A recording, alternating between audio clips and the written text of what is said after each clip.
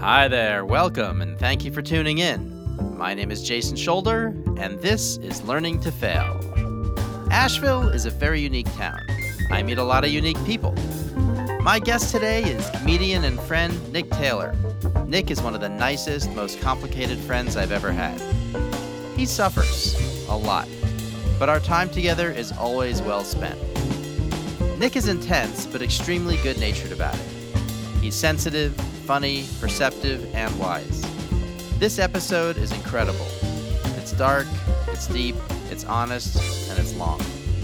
So long, in fact, that we've divided it into two parts. I hope you'll take the time to listen to them both. I believe with all my heart they are worth your while. This is the moment where I thank you for listening and encourage you to make a donation on our donation page.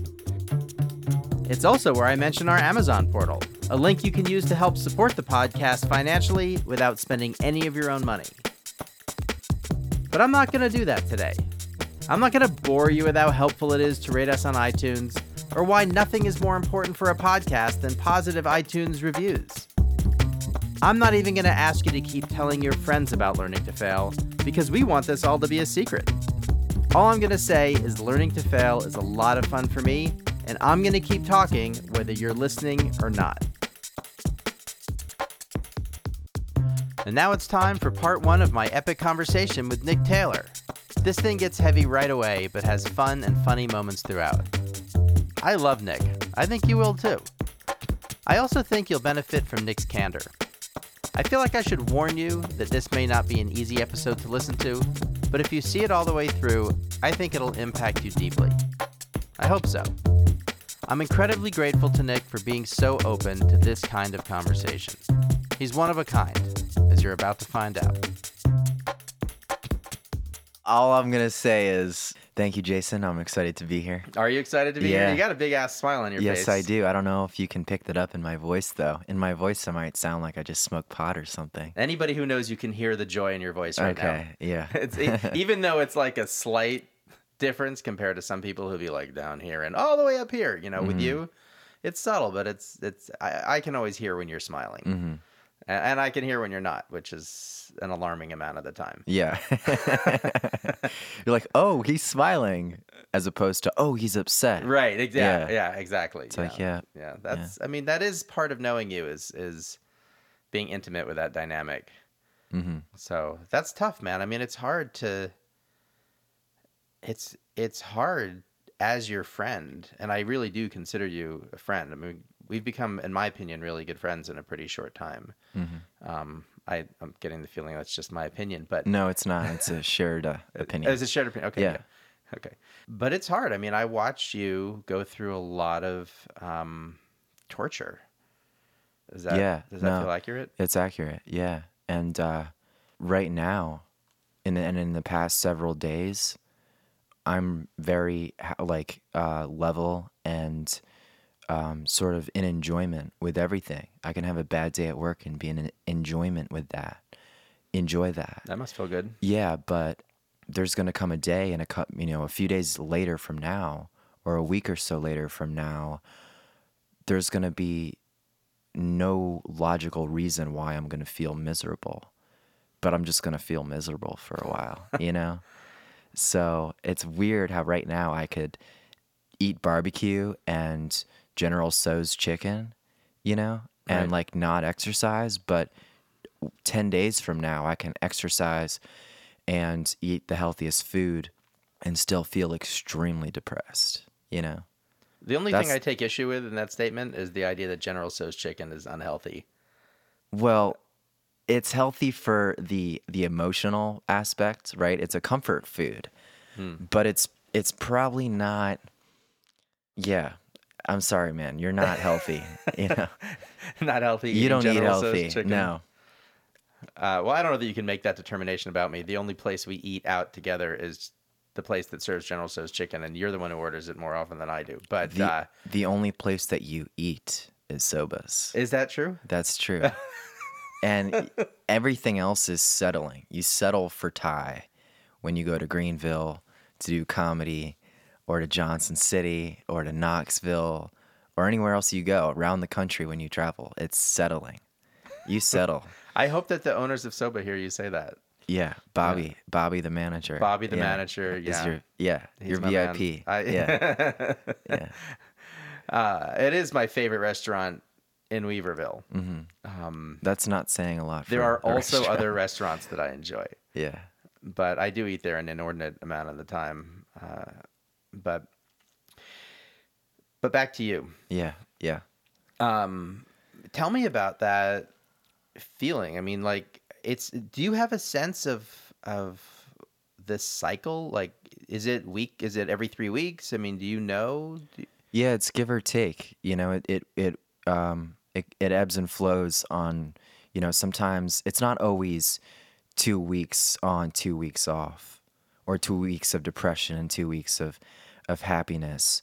But I have tell signs that let me know I've reached the top or I've reached the bottom. Oh, really? What are the Yeah. signs that you've reached the top? Well, they're both the same. It's to reach the top and to reach the bottom. When I reach the top, I know I've climaxed in my cycle. I've peaked.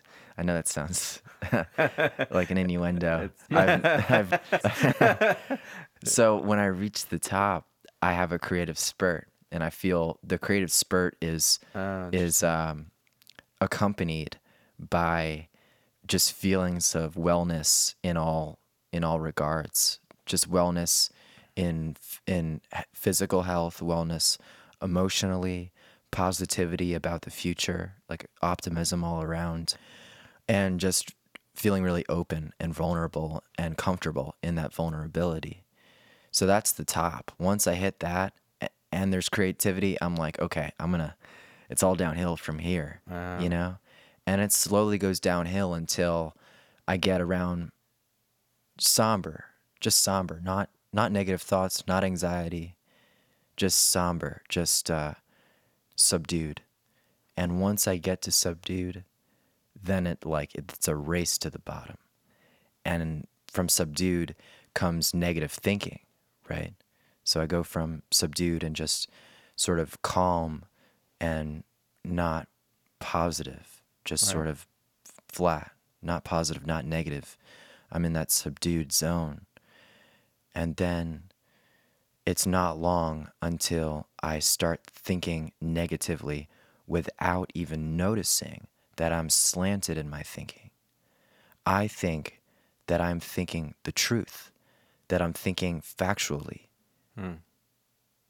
But I don't realize that there's a slant that I have that I don't have when I'm feeling at the top, Do you have a different slant when you're at the top? Yeah, it's positivity, it's optimism. But is it accurate? Is it more accurate? They're both accurate because they're my world.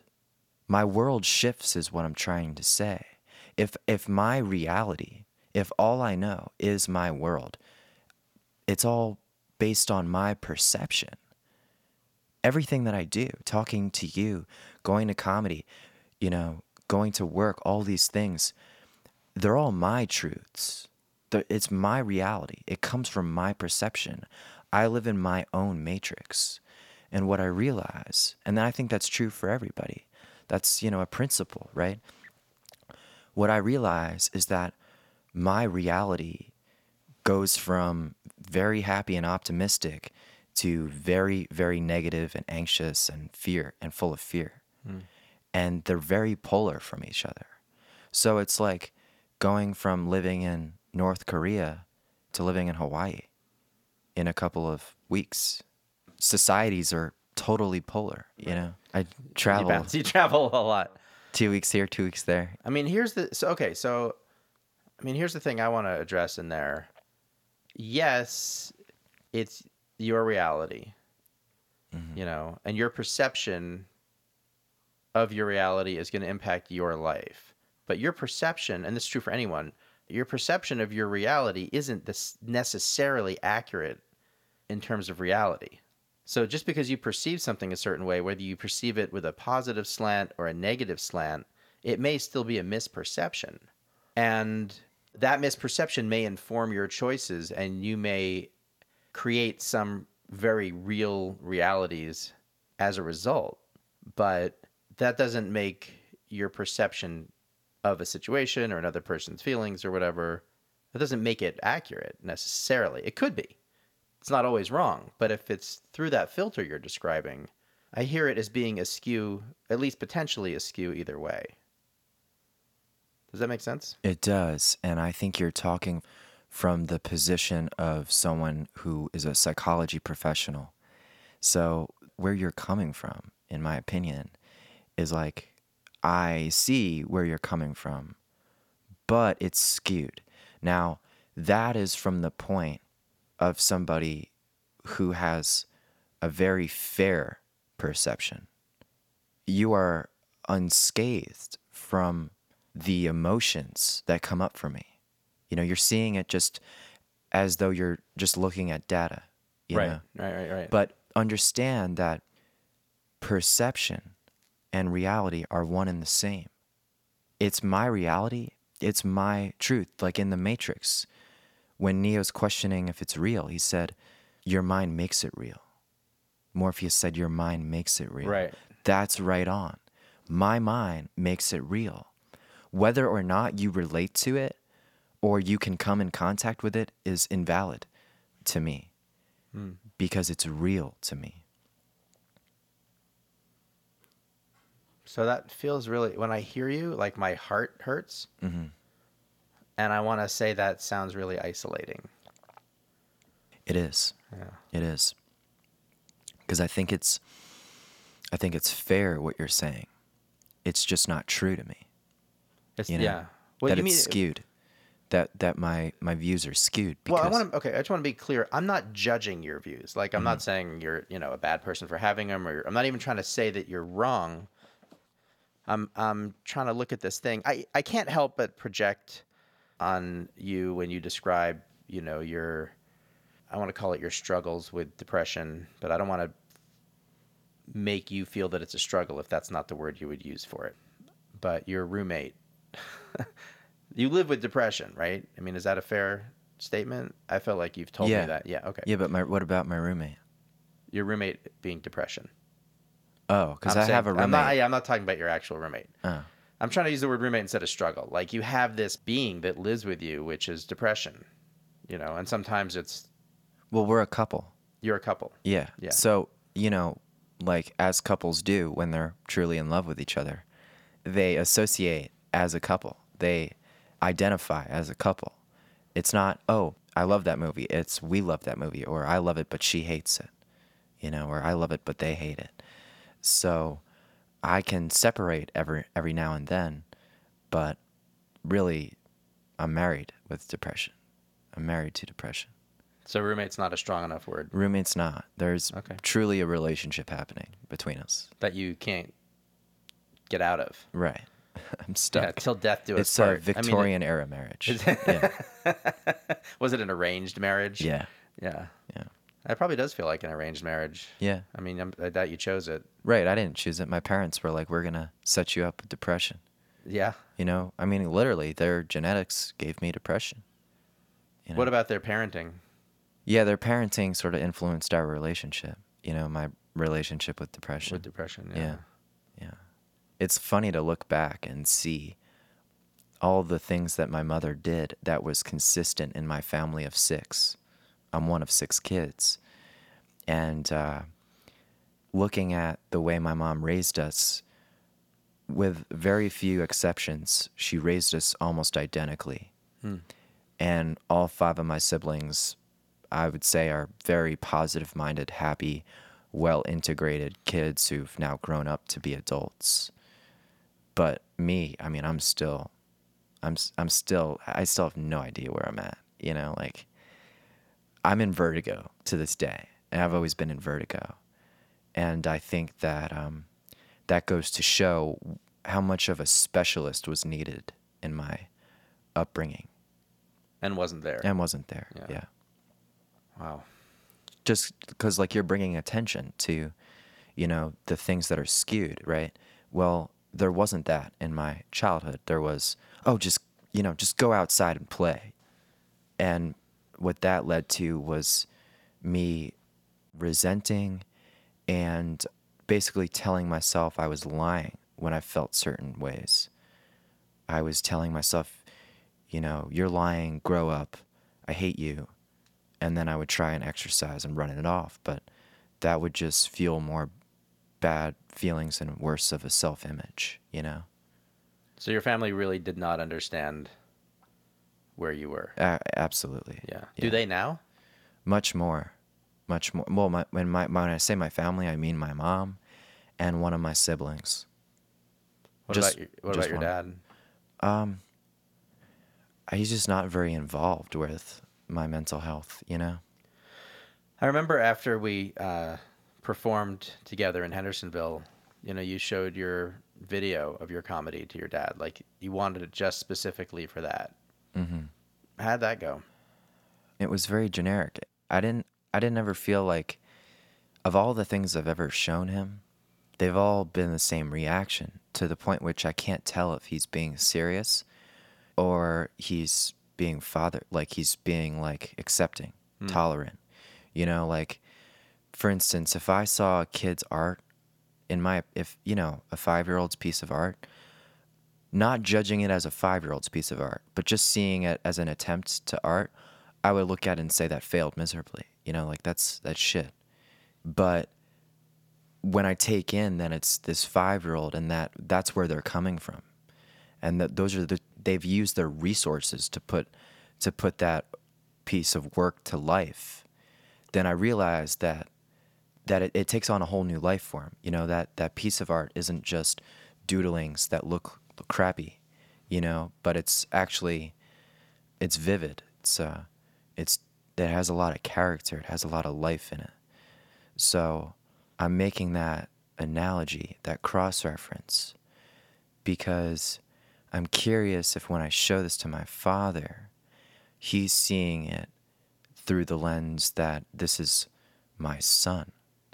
This is not somebody, whose work is in a gallery. Right. But this is my son who's doing this. So I never can gauge whether he's appreciating me solely because I'm his son or because it is something that engages him.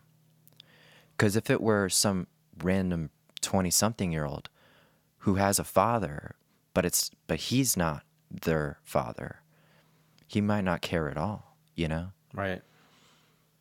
So comedically, you're a 5-year-old in this scenario, and you're showing your first painting, to my father. to your father. Yeah. And you can't tell it sounds like you want him to how do you want him to respond? Do you want him to respond lovingly as your dad? Do you want him to respond positively as a critic? Or ideally, of course, it would be nice if it was both. But what's the itch for you that wants to be scratched? I want him to be honest. So I don't necessarily care for him to critique it, like with thought. But if he doesn't laugh, I want to know that he didn't laugh. I want him to just react as he would as though it was some random 20-something-year-old. And then what about, does he support your pursuit of comedy? He supports my pursuit of anything. Well, that's good. Yeah. That's kind of rare. It is very rare. Does he support your pursuit of anything because you never pursue things? Or does he support your pursuit of anything because he's genuinely supportive of his child pursuing anything he wants to pursue? That's his mindset. He's genuinely supportive of people pursuing anything. Well, that alone, in an isolated way, that sounds pretty fantastic. Yeah, that's why it's really hard to pinpoint where I am lacking from him, because he's so providing and so giving in so many ways. And he was there for me, not in the fullest way, but at least in some semblance of a way, when literally nobody else was. Not my siblings, not my mother, not any friends or peers, no one in school, no counselors. I didn't even have a therapist. I had nobody but my father for a while, for a couple years in high school. What did that look like? What kind of support was he able to provide? It was very isolated. I couldn't get support from him and then apply it to the rest of my relationships. He didn't give me advice. which is the problem. He didn't teach me to fish. He fished for me. But he was the only person in every dynamic relationship I ever had, or static, whether static or dynamic. He was the only person for a span of several years who fished with me at all. I literally was alone for so long, surrounded by classmates, teachers, 5 siblings, a mother's best friend, dogs, and nobody to relate to, nobody to connect with. Wow. Yeah. And it all starts with, I'm feeling this way, and other people saying, no, you're not. Or you're feeling that way because you're not doing anything. And then kids at school being like, well, that's because you're a faggot, you know? And teachers being like, I don't care that you're feeling that way. You need to do your work. I mean, as a father, that's devastating to listen to. Mm-hmm. I constantly feel like I'm failing my daughter. Mm-hmm. And I think I'm a pretty good dad. Mm-hmm. But I am aware of how I'm failing her constantly. Mm-hmm. Or she feels failed, even if she's not, you know. Yeah. Or she expresses the feeling that I'm failing her as a father, whether or not that's an accurate perception. I mean, sometimes I'm failing her as a father because I won't give her ice cream, you know. I mean, at 10 o'clock at night, you know. At this point, she gets it. But there was a time when she didn't. Mm-hmm. She just thought I was being mean. And sometimes she'll say, you know, you're mean, you know. I'm like, why am I mean? Because you don't let me have candy. I'm like, I want you to keep your teeth. You know, like, and her, you know, my priority is I've got a long-term list of priorities for you, and they include health. Yeah. And you have a short-term list of priorities that include sugar. Mm-hmm. Drugs. Well, not yet. Well, but, those are drugs, in my opinion. Yeah, sugar's a drug. But Yeah. but also as a parent, when I hear the word drugs and think about my daughter, I'm like, oh God, one day I'm going to have to be dealing with that reality too. Yeah. I mean, if she's anything like me, she'll try things. Hopefully, if she's anything like me, she won't lose herself to them. Yeah. That's, of course, my bigger hope. Yeah. Totally. When I was in Colorado recently, I performed at a cannabis lounge. Mm-hmm. And there were a number of people in there. First of all, everyone in there who wasn't there just to see me and the other comedians, the people who were regulars there, Mm-hmm. they were stoned beyond anything I've ever seen before. Like, they were just catatonically high. Yeah. And when I was telling jokes, they liked my jokes, but it took them a noticeable time lag to laugh. You know, it was several seconds before the joke came out of my mouth and hit their ears and went from and that actually didn't take very long, but the ear to the brain, that took a while. Mm-hmm. And they were just so fucking high. It was crazy. And this one of the women there was particularly beautiful. She's from the West Indies. And it's awful that I am including her physical beauty in this piece of the story. Yeah. And I recognize that. Yeah. But I looked at her and I was like, you know, she's somebody's daughter, probably. Mm-hmm. I mean, it's possible there's no father or even mother in her life, but probably she's somebody's daughter. And she's sitting in this cannabis lounge, so outrageously stoned. Mm-hmm. And her boyfriend looks like he's a career stoner. Mm-hmm. And just as a father, I was just like, I don't know what I would do with myself if this was my kid. Mm-hmm. I would know that I failed as a father if this was my child. Mm-hmm. Or I would feel that I failed as a father if this was my child. Yeah. I have a joke you've heard me tell, you know, about my daughter. She wants to... Get this. It's all based on real conversations. Yeah. You know, she Yeah. wants to wear heels and change her name to Midnight. Yeah. Like, can't do it. Yeah. You know, you're too young for me to have failed as your father. Yeah. I mean, Yeah. That's how that feels. So when I hear you talk about your sense of isolation in Mm-hmm. high school in particular, I mean, I thought I felt isolated in high school, and I did. Mm-hmm. But from your description, it paled in comparison to what you're describing. Mm-hmm. Although I will say that at that time, and I'm 20 years older than you, so, you know, there were even fewer resources back then, just because the global consciousness just didn't have that yet. Yeah. There's just more awareness now. There was even more awareness 10 years ago when you were in high school. Apparently not in your high school, but Yeah, but overall, that's the anger for me. That's where I still feel anger is there was awareness throughout the United States. There have been peer-reviewed journals that touch on things that are still being explored in spirituality. There's been an infiltration of spirituality into wellness, which permeates into psychology and psychological wellness. But in my school, for the bubble that I lived in, of a really bad high school and a really sheltered home life, and then the friends that I had who weren't rich at all, like who were lower middle class, who were in many ways like casual renegades, like egging houses and smoking cigarettes all night long and just drinking 40s and not really doing anything, not going to see a concert or going to the movies or going to a political event, just kids who are just wasting their time. That was my life. And as aware as the world has been since 2004 when I was a freshman, I didn't get to touch any of it. I didn't get a hold on any of it. But there were peers of mine who I never met around the world who were studying in school, in charter schools that traveled from country to country, that their curriculum was accredited, but they didn't have to go through 7 periods a day plus a lunch of just people not caring at all. Not only not caring at all, but sort of fueling a culture in that school of just beating on the kids that tried, There was a culture in that school. And I was the sacrifice. A nihilistic culture. So that's still what gets me is in your time or pre your time, there wasn't that knowledge or that knowledge hadn't spread globally. right. But in 2004, the knowledge was there, but it was ignored by everybody. Around you. Yeah, around Yeah, me. yeah. It was ignored.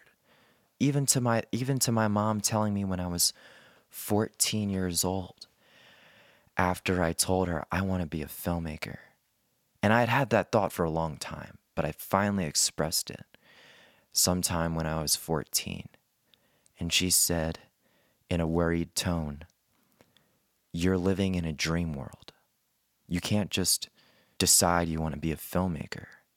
You won't know what you want to do until after you go to college. It's too early to make that decision." So I had this duality going on ever since she said that of I'm going to be a filmmaker and it's too early. I can't trust that inner voice within me Yeah. because I haven't been through X, Y, and Z of the world yet.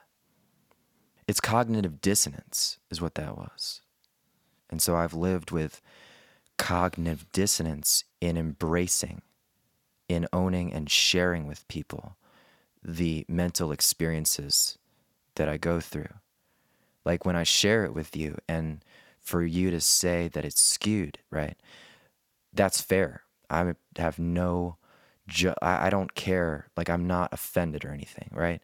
But when you say that, if I interpret what you're saying as truth and I say, yeah, I am skewed in that way, there's dissonance. There's me embracing on one side, this is real. And then over here now, I'm saying, well, it's skewed. If I embrace both, there's no trusting happening. There's no listen to your voice happening. That takes me away from my heart and puts me up in my mind, which often happens when I have anxiety. When there's dissonance, I come up to my mind and I engage as a lawyer between the two sides. And then from there, I create so many arguments that I just have a huge cluster of what ifs, and most of them turn out to be negative. When I was in the peak of my spiritual inquiry, and inquiry is even too dismissive of a word, I was deep in a spiritual practice for about 7 years, maybe longer, but for sure 7 years as a hardcore. And my teacher described the structure of the universe as being made up of simultaneously existing conflicting realities. And from there, a couple things. One was, wisdom comes in aligning with the reality that best serves the moment, but also that a more enlightened state is being able to accommodate both realities simultaneously, even though they conflict. So maybe I'll take out the word enlightened because it's so loaded, but a more integrated state is being able to make space for both realities simultaneously. And when I hear you describe what you just described, you said, I end up in my head and I vacate my heart and there's, just an argument going on in my head, like between two lawyers. What I hear is the disintegration. And to me, the disintegration is the difference between mental health and lack of mental health. Yeah, that's awesome. That makes a lot of sense. I want to follow by saying I don't know how to integrate both realities in my heart. There's a singular voice that I live with every day, and it's really for me it's my source. And it's very impulsive, very in the moment. It's very reactive. And it seems like it's always tangential. Like if my voice were to be a famous person, my voice would be Syd Barrett from Pink Floyd. Very creative, sometimes even seemingly genius in creativity, but with so much of a downside, very sporadic and unable to really hone in on finishing projects. My voice will have me on my phone looking up current events because I'm curious about something, and then to be inspired to learn this new blues lick on guitar, then I'll mentally think that I have these errands to run, and my voice will just propel me to finish those errands very well, very thoroughly, and very quickly. But in terms of projects like developing a new 10 minutes of comedy or producing a new film, in that regard, it doesn't have sustenance. My voice doesn't carry sustenance to see them through, but has vast amounts of creativity to plant seeds. That's what I do well without even trying, is to plant seeds. But there's not even mental health in that voice. Right. I can't even say it's immature, like a child who doesn't finish projects because they're distracted. I don't even think it's immaturity. It's really for what's true to my voice. What's true to it is not to stay invested after the interest fades. I don't know if there's a way to discipline it. Right. Like you when you were a child, I don't think it needs discipline. Mm-hmm. It needs love. Mm. And I know you didn't mean the word discipline in terms of spanking. Right. You meant discipline in terms of order. Yeah. And But like working out. I know, right. Yeah. But just remember when you were a kid, I would like you to hear what you learned from your environment and just expressed in this moment. When you, as a child and a teenager, possibly still as an adult, when you were failing to function, everyone around you said, just do your work. Mm-hmm. And now you've identified this part of your own psychophysiology that's struggling to function. And your response is just do your work. It needs discipline. Mm-hmm. That's what I heard anyway. Yeah. And I think that, the things we learn, so subtle and strange, it's like, I'm always hoping Sula will learn the things that I teach her, but she learns the things that I do, that she sees me do. Mm-hmm. Last year, near the end of second grade, she called the most popular boy in school a fucking piece of crap. Mm-hmm.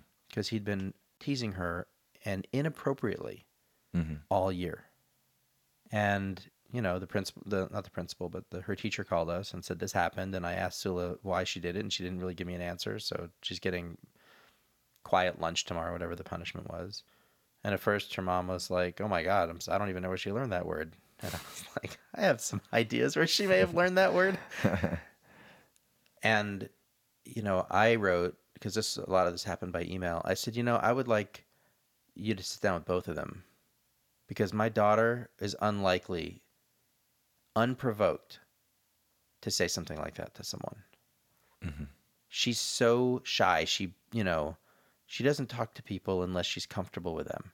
Mm-hmm. So the odds of her going up to the most popular boy in school and telling him to fuck himself, she's not from New York. Yeah, no. It's just not likely that it would happen unprovoked. Mm-hmm. And I made that clear that I had that concern. Mm-hmm. And I just remember even her mom was like, oh, I know this boy and I know his mom and he's very charming and even her mom was inadvertently defending this boy. Mm-hmm. And it reminded me of that swimmer who was... Ryan Lochte? Yeah, no, the kid who got a 6-month sentence for raping girls. Yeah, in Stanford college. swimmer. Yeah. And too many people saying, oh, but he's an athlete and he's this and he's that. He's got all these good qualities. And he doesn't deserve to be punished, or maybe he didn't mean it, or it was probably just a momentary lapse of reason. Pink Floyd. And his dad said, come on, he's just got 20 minutes of action. Yeah, well, his dad's like, he shouldn't be punished for the rest of his life for 20 minutes of action. Yeah. And, in isolation, I can understand that argument. Yeah. But what he did in that 20 minutes is reprehensible enough. There's something else there. Yeah. I've been very drunk on several occasions in my life, and I have never raped anybody, or even fucking close, I mean, there's something else that's wrong, that there's a piece of him that feels that's okay, and his parents were sticking up for it. Anyway, my point around that was even with this boy, who remains extremely popular, he's arguably the most popular kid in her school. Mm-hmm. And there was some level of assumption that, what could he have done to deserve that? Mm-hmm. By, I feel, everyone but me. Mm-hmm. I didn't go there at all. Mm-hmm. I'm sure he did something to deserve it, because I know my child. Mm-hmm. And furthermore, when I asked her, I said, she was with her mom when this whole thing happened, and they had some good conversations about it. Her mom's a very, very good mother. Her mom? My daughter's mom is Sula's a very mom. good mother. Yeah. I mean, I learn a lot of valuable parenting skills from her all the time. Mm-hmm. And then there are other times I don't agree with her choices, but she's a good mom. I mean, she's really off the charts in a positive way. I asked Sula, where did you learn to do that? And she's like, from you. She said, you talk to people like that all the time when you're driving. You're always like idiot and calling people names. Mm-hmm. And I said, where'd you learn the word fucking? And she said, well, I knew the word fuck and I knew the word freaking. Mm-hmm. So I just put them together. Badass. Totally. I was like, I think we're done. I think you're cool now. Yeah. Right now, I think more highly of you than ever. Yeah. And I said, well, I want you to know that I'm proud of you for sticking up for yourself. And I think you did the right thing. I don't know if you did it in the best way. Mm-hmm. And you just need to know that using that kind of language in school is going to be frowned upon. So you're going to get in trouble when you do it. Mm-hmm. However, I think you were in a situation where you weren't getting the support that you needed. No teachers were recognizing that this kid had been harassing you to the point that you were this upset. Mm-hmm. Everyone's like, tell a teacher, do this. I'm like, I don't totally agree with that. No. I think you have to handle your own battles with people head on. Yeah, absolutely. And it's not always going to be pretty. And you may end up in a disciplinary situation for a couple of days. Mm-hmm. And I'm even okay with that. Like, I'm okay with Sula ending up in a disciplinary situation for sticking up for herself. Yeah. She's not someone who goes around picking on other kids, making them feel bad. Yeah. That would be different. Mm-hmm. But for sticking up for herself against a bully and a boy Mm-hmm. in a world where boy bullies are Leading the world. leading the world right now, Yeah. I'm totally good with it. Mm-hmm. Anyway, I only went into all that to describe how my daughter learned from my actions, not from my instructions. Mm-hmm. And when I heard you describing your relationship with pieces of yourself that you're not happy with, I heard you demonstrating how you learned from the actions of the people around you and their instructions. They happen to coincide, Mm-hmm. They told you just do your work. They told you just go outside, go for a run. If I did what you did, if I did what Sula did in school, right? Right. And call someone a fucking piece of crap and then get disciplined, I wouldn't hear the end of it with my mom. She would yell at me until the point I was scared of her and say, you can't do that. You're in trouble. See, now you're in trouble. There'd be this big thing about getting in trouble and about acting out. And she would have yelled at me into oblivion very intensely, too. She's a very intense woman for how little she is. She's like 105 pounds. She's extremely intense. And it would have scared me and it would have shocked me because she has done that to me before for when I got in trouble and for when I stuck up for myself. So what did I do? For the rest of high school, I never stuck up for myself again. So it's really nice to hear that you were proud of Sula. Maybe not proud of her word choice, but like proud and some pride in her word choice. I was a little proud of her There word is. choice. But like maybe a little embarrassed or something that she said fucking. No, No. none of the things I should feel did I feel. See, that's meeting someone where they're at. Instead of you're 8, you can't say that word, Right. And that's how it was for me. It's sort of not worth it for me to base where that comes from in my mom.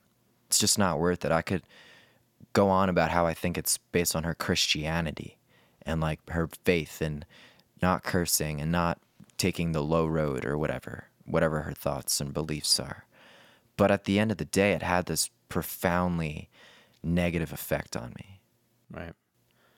I used to go to this very unique kind of physical therapist, and he didn't want to hear how you got into the pain that you got into.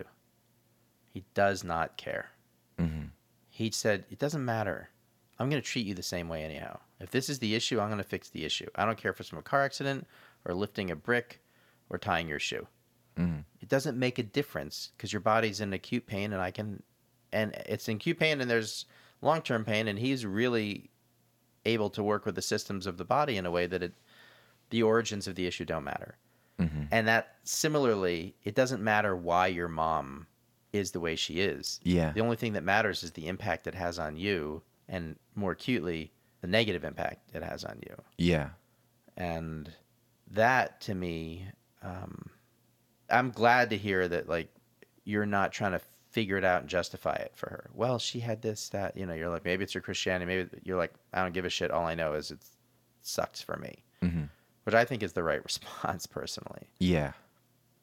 I also think there's a separate process that would fall under the category of empathy, where in an uncharged moment, you spend some time trying to figure out how your mom became the person she is so you can have some empathy around her and some forgiveness around her and everything else. Mm-hmm. But to me, that's parallel Mm-hmm. to this other thing. Just because you can feel that doesn't make it okay for her to make you feel shitty for sticking up for yourself. Yeah. And it's very easy as kids to take on our parents' karma, actually, Yeah. in order to survive our environment. Mm-hmm. I caught that happening with Sula one day recently, where she did a bunch of things in a row that just infuriated me. We're trying to leave in the morning, and mornings can be stressful with a kid because they're just never ready on time, and no amount of pushing and cajoling or anything, or planning, it just doesn't do it. They're ready when they're ready. Mm-hmm. Some days we're late. Mm-hmm. And this particular morning, she was being particularly obstinate about too many things. And it started the night before because she refused to go to bed. And it's like it's all connected. And that's because she insisted on having dessert. I mean, it's like I can trace it back and be like, this is how this happened. Kids are just like, no, it's your fault we're late. So, I ended up yelling at her that morning, which happens sometimes, although it's less and less. But I was really, really angry. And I was still angry in the car. And I was just saying, Suli, you just can't do that. And she's like, I'm sorry. And I was like, no. And you can't just say, I'm sorry. I don't want you to be sorry. I want us to understand what happened that got us to this point. Because you just being like, I'm sorry, is just you trying to make us both feel better in this moment. But I'm not interested in this moment. I'm interested in the longevity of our relationship and us not finding ourselves in more of these moments. And even though she's 8, I was able to get some of that through to her. But that piece where she was like, okay, okay, you can't do that. Okay. It's like, that's her just curling up in the fetal position emotionally. Yeah, just tolerating you. And just feeling helpless. Yeah. And I don't want her to feel helpless. And I don't want her to continue the behavior that's contributing to the struggles that we're having. And as her parent, everything that I don't like about our relationship is my fault. And I know that. And I have to know that. And as a parent, if you pretend it's any other way, you're lying to yourself and your children. Like, it's your responsibility to make sure things go the way you want them to go or don't go the way you don't want them to go. And that's a very hard thing as a parent, to acknowledge that everything you don't like about your relationship with your child is your fault. Anyway, I just want to bring up that while as we've been talking about what it was like for me as a 14-year-old through 18-year-old and the lack of support, the lack of connection, and bringing this up and then you talking about Sula, for me, when I hear you talk about Sula, I get like that made me feel so good and so angry at the same time, because I didn't have that, and I'm so ticked off that my parents shit the bed on me. right. That was so important for a child to recognize their self-worth. I can't speak enough about how I could do all the self-help in the world right now and see my self-worth on a day-to-day basis, but then relapse into my childhood trauma. Right. And believe I'm horrible. And that's ultimately what's been going on with the local comedy community, is noticing, oh, I killed in this room and that room and all these places, and I got cited in the street by somebody I never met who said, I like your comedy. And that happened over and over again for a while. That can all happen, and I can go on a long streak of positivity and positive self-image. As soon as I relapse into I'm a piece of shit and I do not deserve any love from peers or from parents, I'm stuck there for a long time. And from there, the floodgates are open and douchebags can come in and say, I'm better than you at comedy and other things. And hey, Nick, the trust fund kid. And it's done. I'm shattered all over again. So why do you end up in that place where you're shattered? The question is, what triggers me going from adult lessons I've learned or adult experiences I've had and I mean strictly adult. I mean strictly from the age of 21 onward, where I've seen my self-worth. What triggers going from that without even minutes, but in moments, in short moments, going back to the self-worth of my childhood? And I don't just mean as a young child, like 8 or 9 years old, but I mean adolescence, most importantly, junior high and adolescence, and post-adolescent, college, when I went for a year to Quinnipiac and then a year to New York Film Academy before going to treatment. I don't know. I'd like to figure that out. I guess there's something to do with nostalgia. We talked about the other day at the Soba, we talked about how important Pink Floyd is to me.